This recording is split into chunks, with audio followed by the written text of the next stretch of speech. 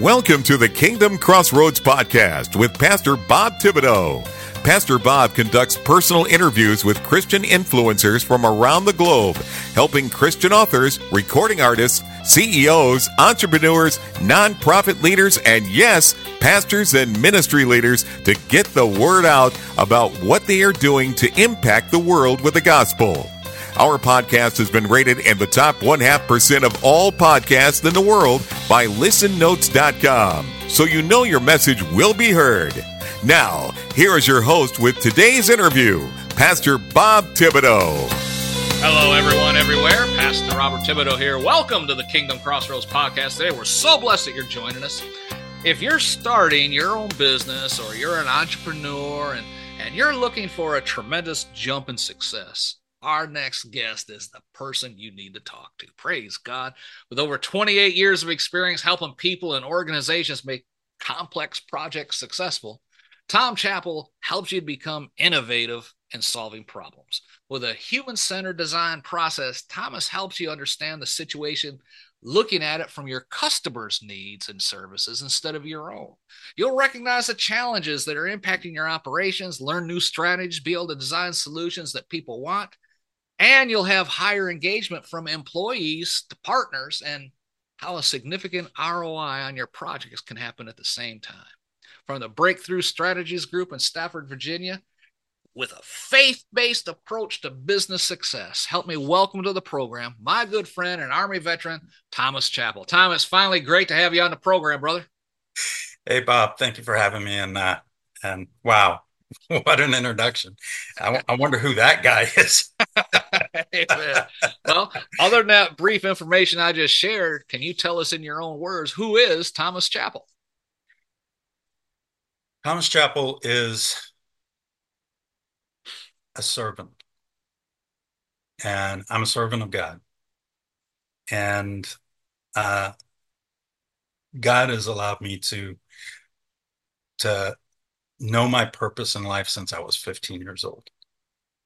Amen. And he's been preparing me all along the way, giving me all of this huge journey to follow, to where today I now sit in front of executives, probably people whose shoes I probably could never wear with the level of responsibilities, but sit there and pray with them. And not just in a coaching manner, not just in an advisory manner, but I guess one of the executives, they call me their Jesuit. And I asked them what that meant. And they said in the days of kings, they had Jesuits that would come and act as their advisors. And they said, that's what you're kind of recognized in the community, Amen. Which is a very good thing to and I was definitely humbled by knowing that. But I've often been asked to them, what is my process? How do you get into this mode? And I said, it starts with prayer. I said, I never know your answers whenever you first come to me. I said, but I've remained in tune with God in this. And the whole time that they're discussing with me on things, I'm active listening, but I'm also praying inside that God gives me the words and God gives me the ability to do these tasks. And you know what? God has never once, not even one time, ever left me hanging. Amen. Amen. So when people ask who I am, I'm that caulking in the windowsill. I'm not the person to look at, Jesus is the person to look at. Yeah. But I've kind of become a voice. He uses my voice to get his message out. And it's not just about, it's not just always for leaders. Sometimes it's managers, sometimes it's project managers, sometimes it's people on the front lines, and I think where where this all kind of got started was really from the time that I was 12 years old. I spent time just reading the Bible. And, there wasn't a lot of choices whenever I was growing up. Everybody read the King James version of the Bible. Amen. Yeah. Amen. So, so Amen. I learned to speak King James. Uh, but Elizabethan English. but I will tell you that I had the minister because we were a Mennonite family. So, we had our minister there tell me, he's like, spend your time reading Psalms and Proverbs. And I did that all the way up until I went into the military. And then I did it double more because it was my first time in the world. As Mennonites, you're kind of isolated more. So getting into the world was, going into the military was forbidden in the Mennonite culture unless you were getting into medical. But here I was going into the military to do whatever. I didn't care. I just wanted an adventure. And Oh boy. it was my first experience at the world. Uh, but the funny part was at 15, God told me, you're going to go to war, but don't worry. I'm going to take you through it. He didn't say he's going to keep me out of it. He said he was going to walk me through it. That's what Psalms 23 says. And, Yeah. and I did. I did. I went through Desert Storm. I got hurt. I got sent back to the States. And then on the way back to the flying back, because I got fixed, I got my surgery, got done, healed up, started flying back. And what was so funny was uh, in the military, my unit was said that, oh, well, he died. Hmm. He died on the way back. And, you know, so my stuff got dispersed amongst Wow. the unit and I didn't have anything. Well, let me tell you how good God is. Before I had left and all, we were working on feeding a lot of the folks that were there because there was a lot of people really hungry and so and I was helping some of the ministers set up the tents and get all of that stuff done, just volunteering my time. And there would be all kinds of preaching going on. Even whenever the ministers weren't there, there were people that were fellow enlisted people that were ordained ministers, and they would preach there. So I love that, and I love that part of that life. Well, on my way back into there, I was like, Lord, I'd love to get back into that. That was great, and I didn't know what I was getting into.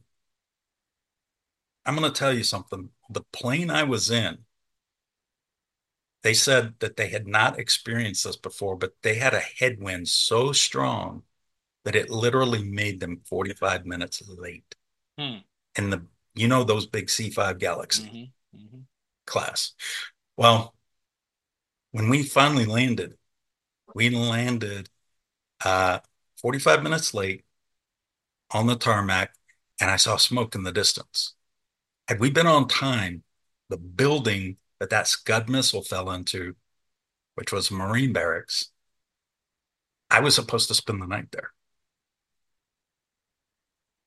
And instead, God saw that my journey was 3 days drive in the back of a truck, sleeping in trucks and getting lost and getting found and, having some of the nomad folks help me get all the way back to my unit, which were the 3rd Armored Cav. And I tripped across one of the tie down ropes for a tent because I couldn't see it in the dark. Yeah.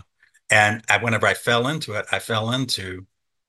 one of my old lieutenants that I served with. So once he got over the shock that I was actually alive, he asked me how I got here, and I told him. And here's the funny thing: those nomads were nowhere to be found. Mm. Amen. But I got delivered safely. Yeah. Amen. And That's right. you know, everybody talks to me. They said, "Well, you spent 3 days out there. How did you do it?" And I was like, "Well, I said I had this. carton of cigarettes. And I said, this is what I bartered with the beginning. And I said, then I just started praying my way. And I said, God, I'm hungry. And then a few miles later, there would be an MRE that was dropped that had some food. God, I'm thirsty. Mhm. I would find a 5 gallon water jug that fell off the back of something, you know, God supplied. Amen. Amen. So, and that's really, what kind of leads me to help leadership today is that leaders spend so much time in the area of trying to use data to solve problems, instincts to solve problems, past experiences to solve problems. But we often miss the most basic premise, the foundational premise of any kind of decision making. What does God have to say about it? Prayer. Yep. Amen. And Amen. I'm amazed at the number of leaders that say, oh, I never thought about that. You know, being a Cav guy, we are one of the sayings I used to use all the time is we are never lost. We are just checking out all the axial and lateral routes.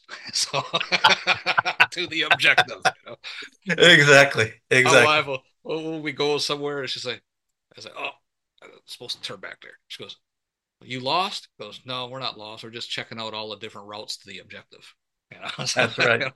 never That's right. lost. Maybe bewildered a few times, but never lost. That's right. Amen. And I guess you could say that about some of the biblical characters there. that's right. 2 week Amen. John Amen. turned into 40 years. That's right. That's right. He was just checking out all the different routes to the promised land. First Oh, Cav trooper, Moses. that's right. He was the first. Amen. Amen. You work in the area of helping leaders, helping them lead. Leaders lead, and making better decisions. And when I was in the Army, we learned the decision-making process. And you mentioned this because there's nothing wrong with gathering information before Mhm. making a decision. But what I see today is basically decision-making paralysis. There's just Mhm. too much information, and is that what you mean? Yeah, absolutely. That is uh, part of the sin of knowledge Mm-hmm. is that we have too much information in this world and not enough wisdom. And what do I mean by that? We essentially have so much data, right? And all information is built up from a data standpoint. Then you have information, right? And from information, we're supposed to gather knowledge. And then from knowledge, we apply ourselves, our own experiences and beliefs, cultural fits, and things of that nature into it. And that becomes our wisdom. Now, the problem with this is that when you leave out the God factor out of this, is that you end up trying to drink the ocean. And Amen. instead of, you know, you think it was that hard for God to part the Red Sea? Instead we try to drink it, the Red Sea, Yeah. you Yeah. know, and Amen. it's too much for us to intake. And so, That's so the it comes. difference though between knowledge and wisdom.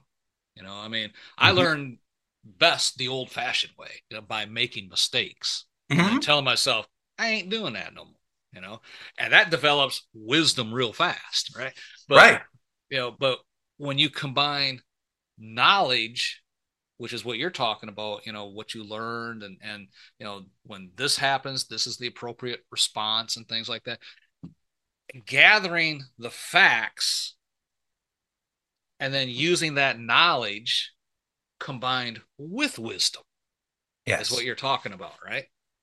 Yes. Yes. But there is a factor to this. The challenge with this is, Bob, you can share with me your wisdom. Mm-hmm. The challenge is that it's not my wisdom. Mm-hmm. And what do I mean by that? What I mean by that is your wisdom came through everything that you gained, your experiences, all the learnings that you did to get that knowledge, right? Unfortunately, human beings tend to short circuit that wisdom into just knowledge. And knowledge is actionable at the fundamental level, but I have to like grind on it, your wisdom that becomes my knowledge to make it mine. So it's the adaptive process. And I think where the God factor comes into play is it he's able to take that and show us here's what's important in this. And that comes down to two things. What is the fundamental things that there's really two fundamental things that Christians have to do. That's kind of a mandate, right? And that first one is as a Christian, who do we surrender to? Right? All right. So we have a responsibility to surrender to God. And that means out of that surrender, God gives us our purpose, right? If we don't surrender, we will never know what God's purpose was for That's right. us, That's right. right? And then people ask me, well, Tom, how do I know what the purpose is? And I said, well, the basis of it is prayer to gain understanding. And then I said, second layer, look at the skills. Look at the things that God has asked you. I was always curious as to how people made decisions. I was given a stepdad that he mandated us to play for 2 hours every day chess, period. End of statement. You know, you had to learn to play chess. So you learned about strategy. You learned about this. You learned about broader things, thinking several moves ahead, all of this stuff, right? Amen. Yep. Amen. Um, and what I realized was we're just doing a smaller version of what God already knows and sees. Yeah. You know, Amen. there's Yeah. millions of moves that God's are making, Yeah. and we struggle with two or three. Exactly. Some of the Exactly. better of us can get five, Yeah. right? Yeah. You know, That's why I've used that analogy before. When someone asked me like, "Is this the end times? Is this Jesus about to return?" And all that. I said, "Look, man wants to play checkers. Like boom, boom, boom, there. God is playing chess while we're playing checkers. yeah, He's already way ahead on, okay, we need to move this way and this way. And then you can do your little checker game while I maneuver the pawns around on the other side. mm-hmm. God is playing a master chess game right now, That's getting right, everything in position for the second coming. But we're not there yet. But right, and how do you know when the chess game's going to be about done?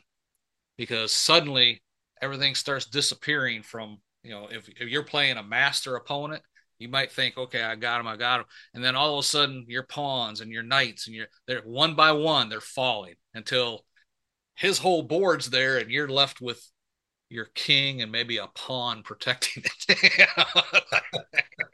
And that's what that's God's so doing right now. true. He's maneuvering everything in position for this big takedown. And So true, so true. but And I now that I'm older, I'm able to kind of look back and I was like, God, why was this? Why was yep, playing music so important and early in my life? Why was playing chess? Why did they, have us play even card games? We played card games to like learn how to keep a mass of numbers in our mind and all. And then I said, and Lord, why was picking okra so you know, and it all kind of came down to me. I can look back at it now and it's like, hey, look, I needed to learn how to be disciplined, stick to a task. I don't know if you've picked a lot of okra in your life, but if you no, get into a large batch of okra, those leaves are rough. It's about like picking corn, death by a thousand cuts, you yeah, know, I kind have of done situation. And it makes you itchy in the process, yep. right?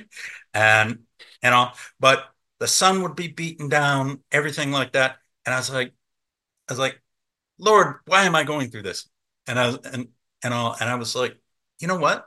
Now I can look back and say, oh, that's because today's times the pressure is different. The pressure is different for leaders too.